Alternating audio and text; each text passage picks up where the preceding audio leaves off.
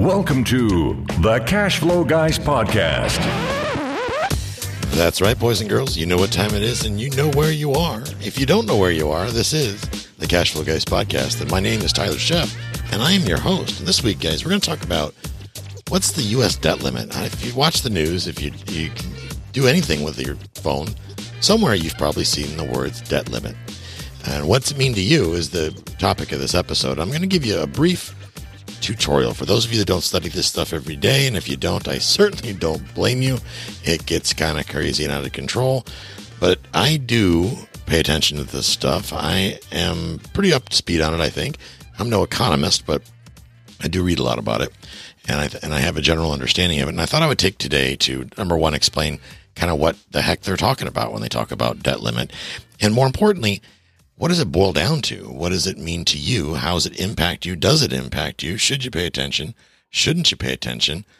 And really, when all this economic insecurity is about in the news and whatnot, what do, right? You don't know whose advice to take.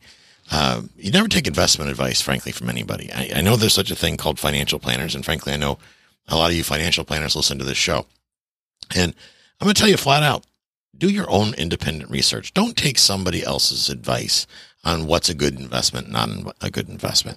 Doesn't matter what Tyler thinks about what's a good investment and not a good investment, because what might be a good investment for me is not necessarily a good investment for you, and vice versa, right? Because we all have different criteria that'll either make sense to us or not make sense to us. And then a lot of that has to do with our goals. So when you see people say, well, you should do this specific investment because it's what's best for you, and they don't know anything about you, well, that's bad advice is what that is. And a lot of the folks that they're prophets of, or, they're champions of a particular thing, whether it be, it could be real estate.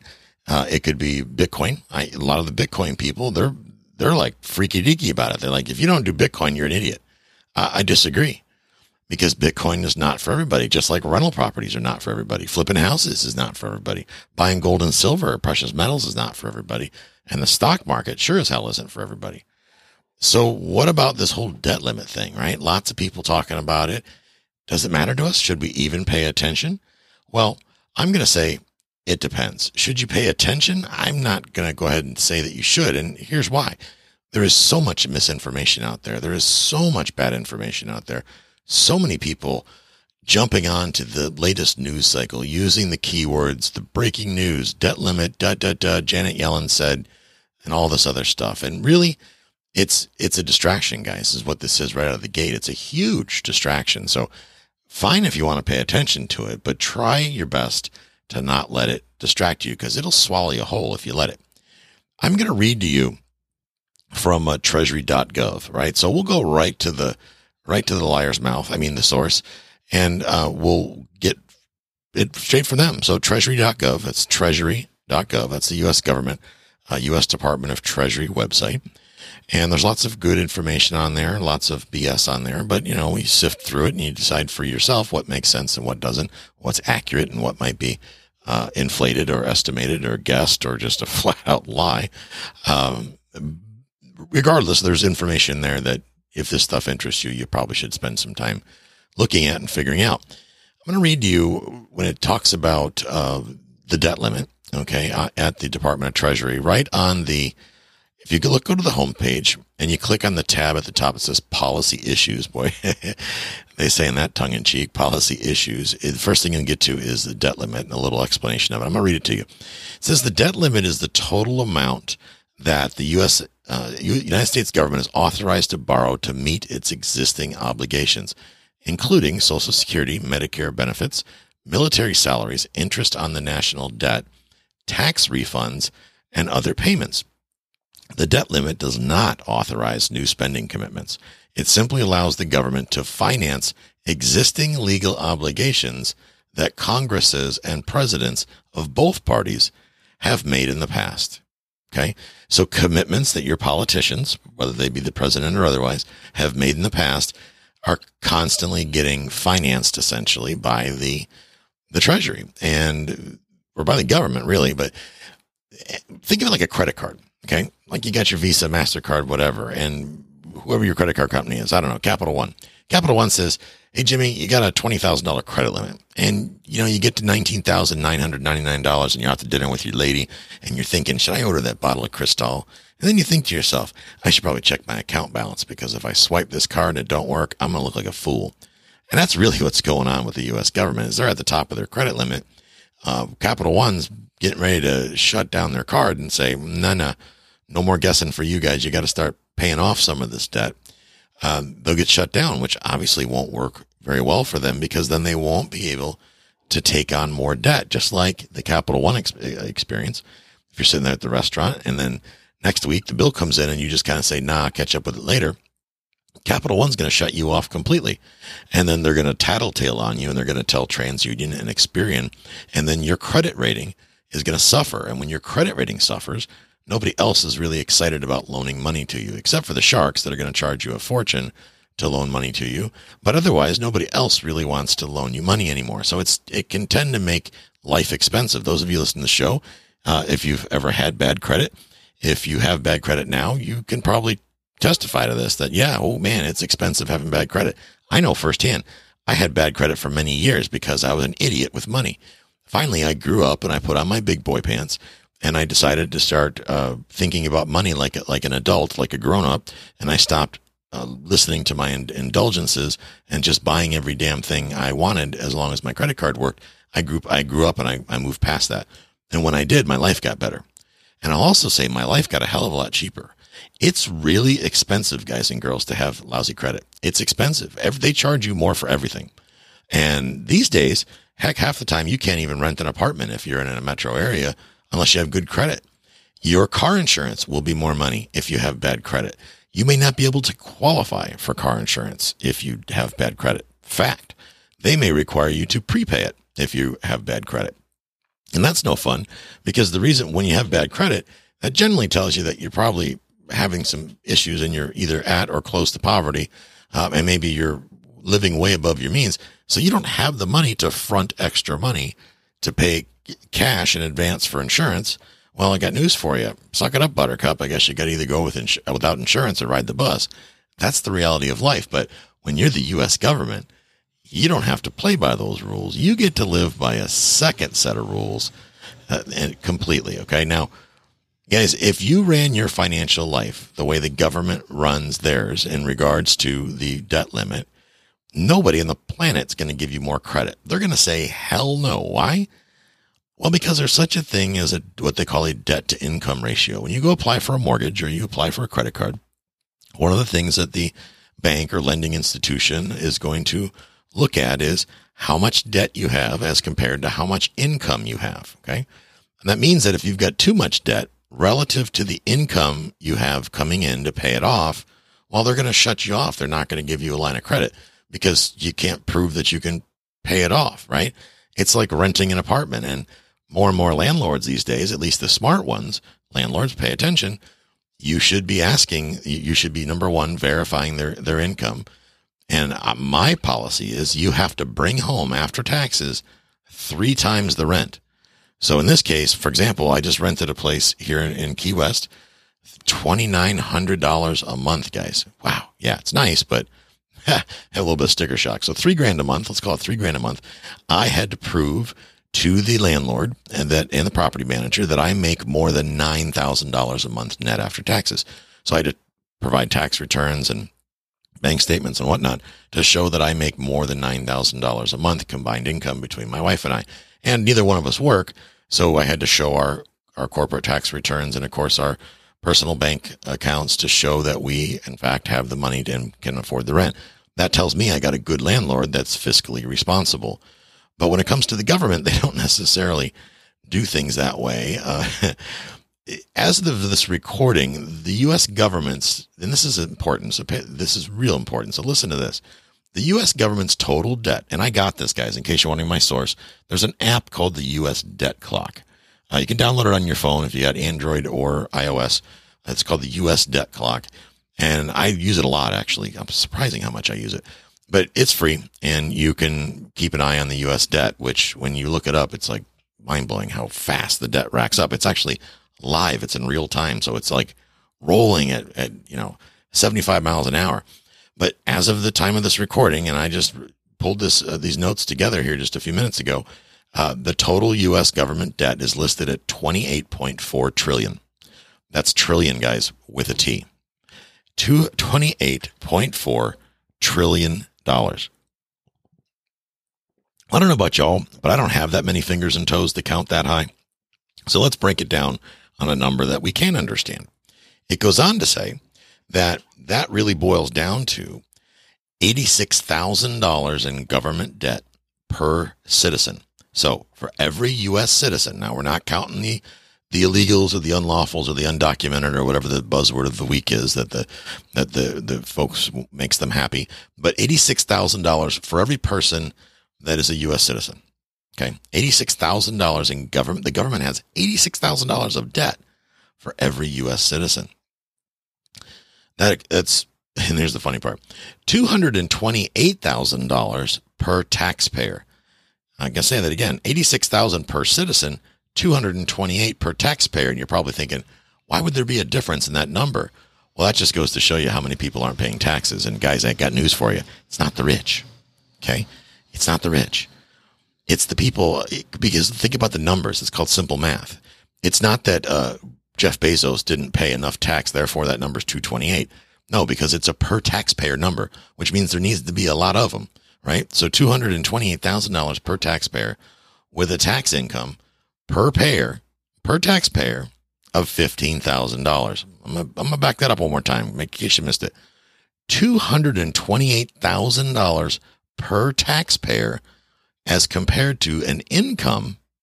That's the debt the government has. The government has $289,000 in debt. And the income they receive from taxes is $15,000 to offset $228,000. And did you notice a little difference there in those numbers? So imagine, let's just put this into real world terms. Let's say you wanted to go out and buy a $228,000 house. Okay. And let's say you toddle on into your local mortgage banker or your broker or whatever, and you say, hey, I'm here to buy a house. Good news. I make $15,959 a year. The lender's going to be like, sir, please get off the chair. Please leave my office, you disgusting dirtbag. You don't have enough money you don't earn enough to pay those taxes. Now, that said, guys, I'm not an advocate of raising taxes. I don't want the taxes to be raised because I know they're going to piss the money away on stupid stuff anyway. But you can see how much of a deficit there is there. Okay. There's a major imbalance. No person on this planet with earnings of $15,900 could ever borrow $228,000 except for the U.S. government. Amen, America. That's how they do it in this country. That is, man, they need Dave Ramsey to be president. That's what they need. Let's get Dave Ramsey elected as president. That'd be kind of funny, wouldn't it? You know, he'd take the government's credit card away and Pelosi and all the other knuckleheads there in Washington would have a heart attack. So that means that the government owes $213,000 per taxpayer more than what it earns per taxpayer. That's how much they're upside down, guys. And what that just got asked to do, well, pretty much forced to do by the Fed chairman, by Janet Yellen, and by the president, is they said, hey, you got to raise the debt limit. You got to give us more credit. That's like going to the bank in that same example, guys, and saying, hey, good news, Jimmy here again. I still make $15,900, but I decided that I don't like this $228,000 house. I want to get me a $500,000 house because that'll make me feel prettier. So I need $500,000 now. And of course, what do? We give it to them because that's what we do, America, right? That's what we do. Guys, you can't make this stuff up, guys. You just can't make this. I wish this was not fact. I wish that I was lying to you. Maybe the numbers are wrong. Who knows? But I'm not lying to you. These are the actual numbers. You can go on treasury.gov and verify it yourself. It's not rocket science to find this information. This you'll find interesting. At current, and don't worry, there's a reason I'm telling you all this. The current official, quote, in quote marks, official amount of unemployed people in the U.S., and this is according to the Department of Treasury, is 8.4 million. That's 8.4 million people that are unemployed. So guess what those 8.4 million people are not doing? Well, they're not paying taxes, boys and girls, because they don't have income to be taxed. So they're not paying tax. So while you're bitching about Jeff Bezos not paying enough tax or his fair share, 8.4 lazy people sitting on the couch doing nothing, not earning a taxable income, and therefore not contributing to the tax bill. Therefore, you and I get to pick up their slack. Oh, just love it. Isn't that awesome? And it goes on in the next stat, the Treasury website does, to say that the actual number of unemployed people is really 14.2 million people that are unemployed.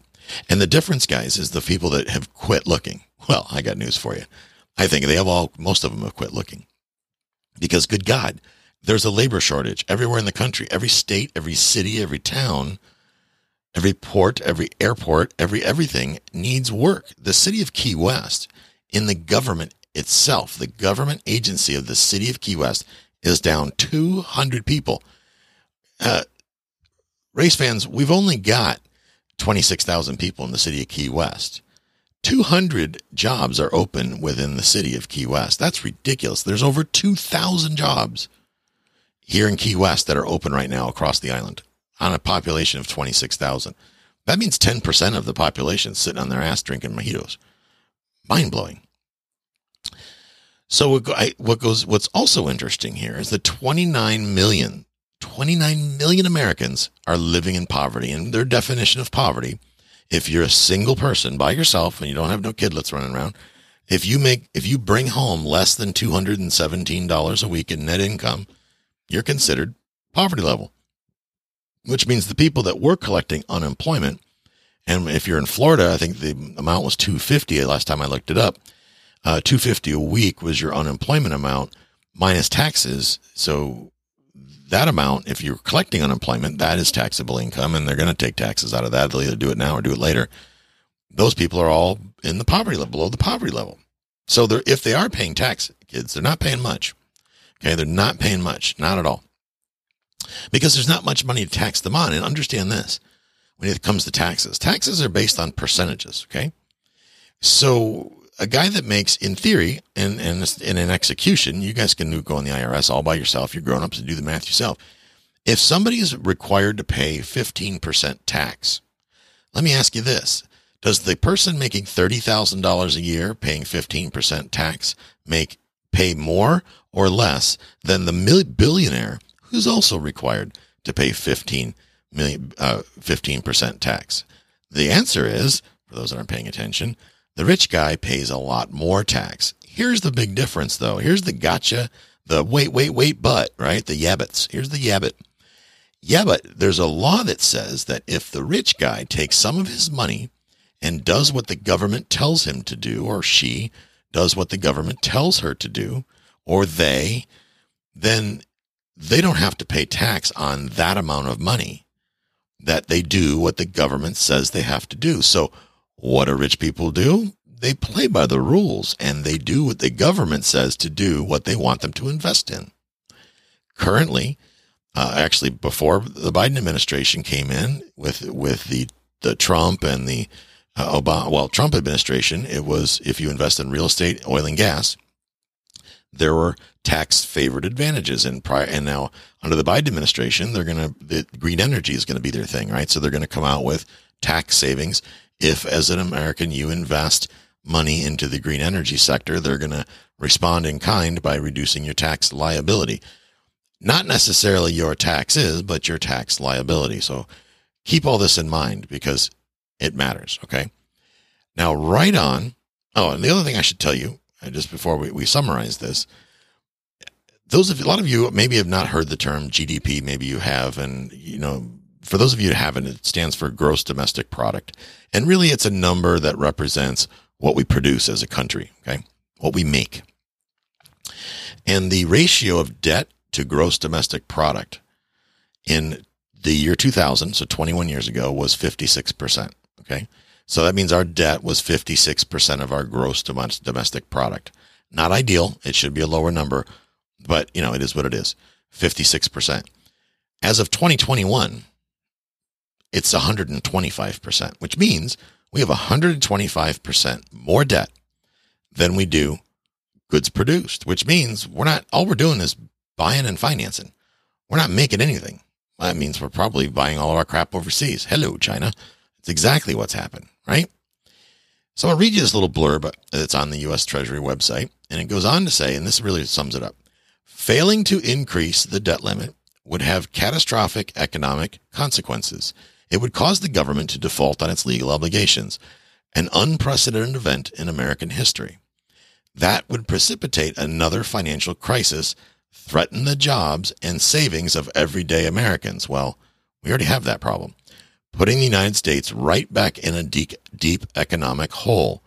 I don't know about y'all, but what we just talked about pretty much lays it out that we're already in a deep economic hole. It's a bottomless pit. And then it goes on to say, just as the country is recovering from the recent recession. Think about that for a second. Sounds like a little bit of smoke and mirrors, doesn't it? Congress, it goes on to say, Congress has always acted when called upon to raise the debt limit. Since 1960, Congress has acted 78 separate times to permanently raise, temporarily extend, or revise the definition of the debt limit, which means we went to the banker and said, yeah, we don't like that number. We want to call it something different. We're going to come up with a new sexy term, and we're going to keep writing ourselves more checks. We're going to call Capital One and say, nah, we want more money. Yeah, we're going to do it. It's going to be fun. It's going to be great. Watch this. So 49 times under Republican presidents and 29 times under Democratic presidents, congressional leaders in both parties have recognized that this is necessary. How about that? And before you guys get all in a tussle about Republican and Democrat, understand this. What they're really saying is that 49 times Republicans had to deal with the mess and 29 times Democrats had to deal with the mess.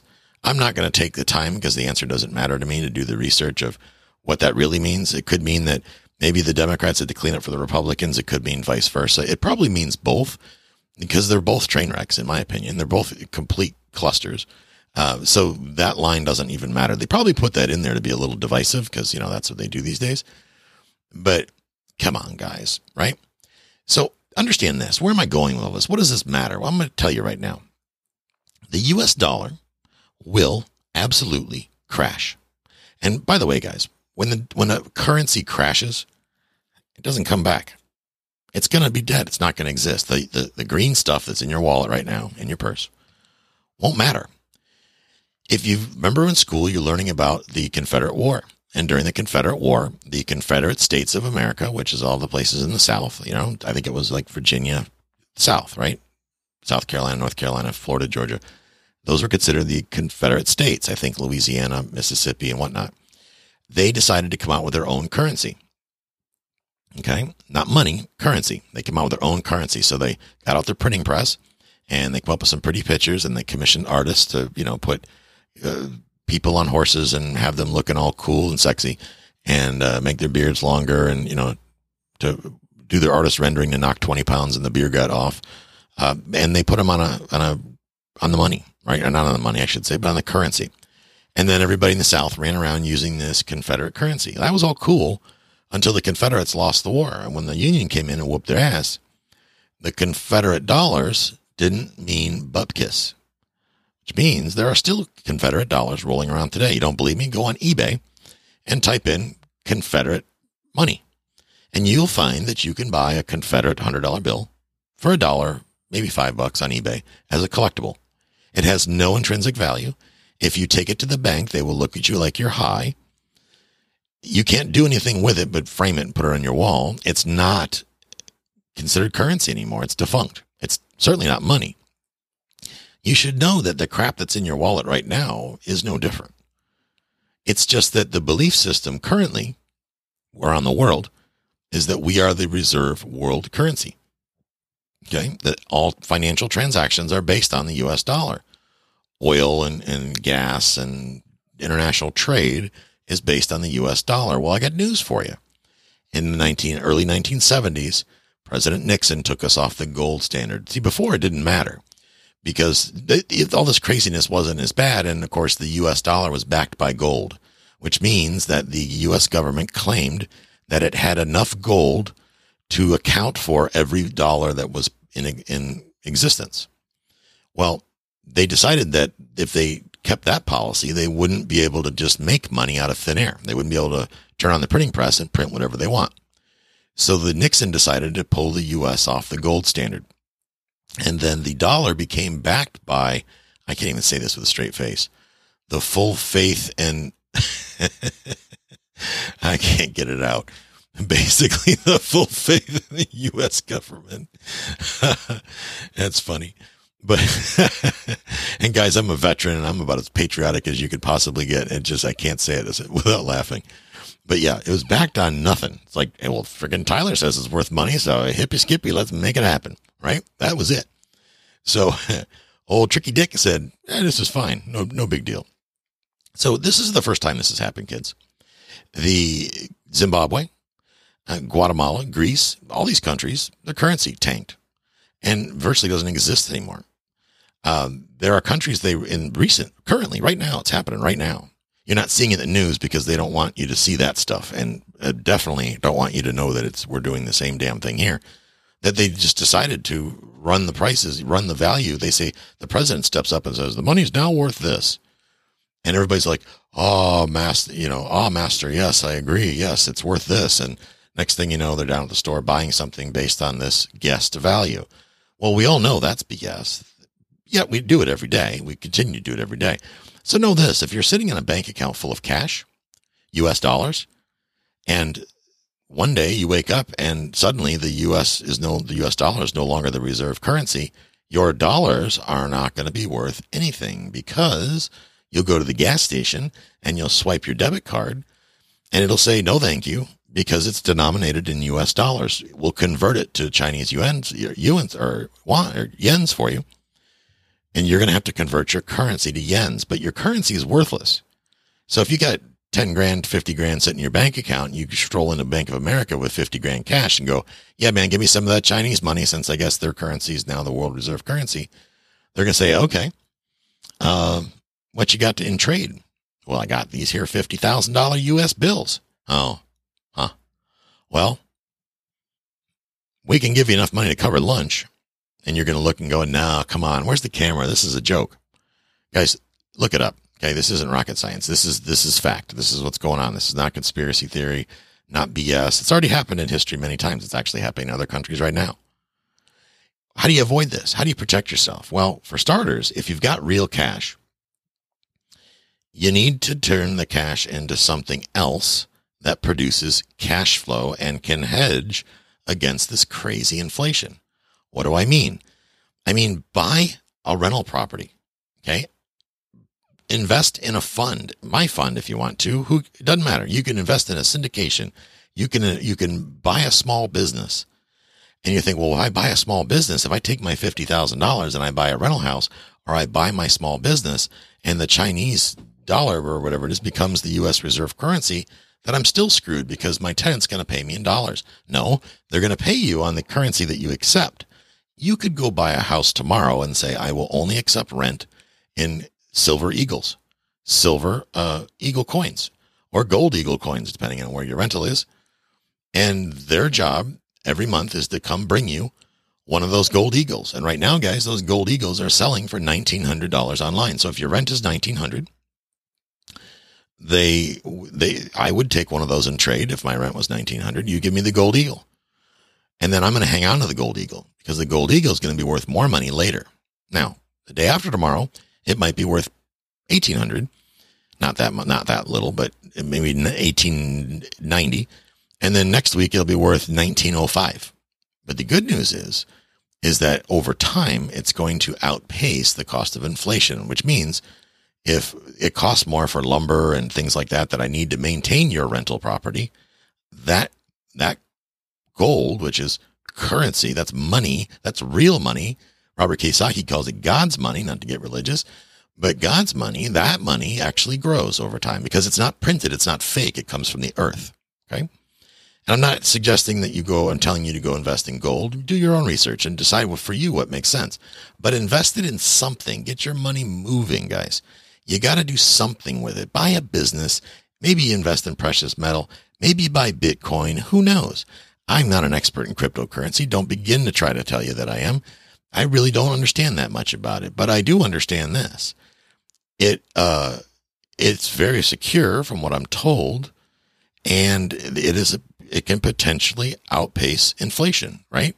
I mean, if a Bitcoin goes from 1,000 one day to 50,000 the next, yep, you could pretty much outpace inflation with those numbers. And I realize that it goes up and down and sideways, and every time Elon Musk scratches his ass, the price of Bitcoin changes. I get all that. And the same thing to some degree happens with metals and the cost of real estate and everything else. But know this, guys, if you've got a mattress full of US dollars sitting at home, you're going to be those people standing there after the Confederate War with a pocket full of useless pretty paper that's only worth something if you frame it and put it on the wall or sell it as a memento. So guys, this is not avoidable. Okay. This is going to happen no matter what. So you can either sit there and take it and lose, or you can figure out a way to outpace it, to get in front of it. You're not going to go broke as long as you don't hoard cash, US dollars. Convert it to something else that spins off cash. Again, rental property. Hell, I don't even care if you rent it. Buy it and sit on it if need be. If that tickles your fancy and you don't want to deal with tenants, do something with the cash. Convert it to something tangible, or in the case of cryptocurrency, maybe that's an intangible. But convert it to something, guys, that will keep your money, will preserve your wealth. Don't go out there and roll the dice and go to Las Vegas and don't try to get rich off precious metal, because you'll get your you know what handed to you. But go out there and put that money put that your dollar, it's not money, but your wealth, invest your wealth in something that makes sense. Do your independent research, come up with the strategy that best makes sense for you, that you, and if you're married, your spouse or your significant other can agree with, and let it ride. But don't sit there and hang on to these piles and piles of this U.S. cash crap, because it's gonna fall apart. This debt limit, guys, is smoke and mirrors. This debt limit is a big fat distraction. They're going to raise the debt limit now, next year, next month, 3 months from now, without a doubt. Okay? So don't get excited about the debt limit. Get excited about the opportunities that you can do if you get your money working for you right away and you quit sitting on it. This includes those of you sitting on your IRA money doing nothing. Guys, have a great week, and we'll catch up with you next time. This concludes today's episode. You don't have to wait till the next episode to learn to earn. Head over to cashflowguys.com and contact Tyler and his team for more powerful tips and ideas, so you can start generating multiple streams of income and escape the rat race.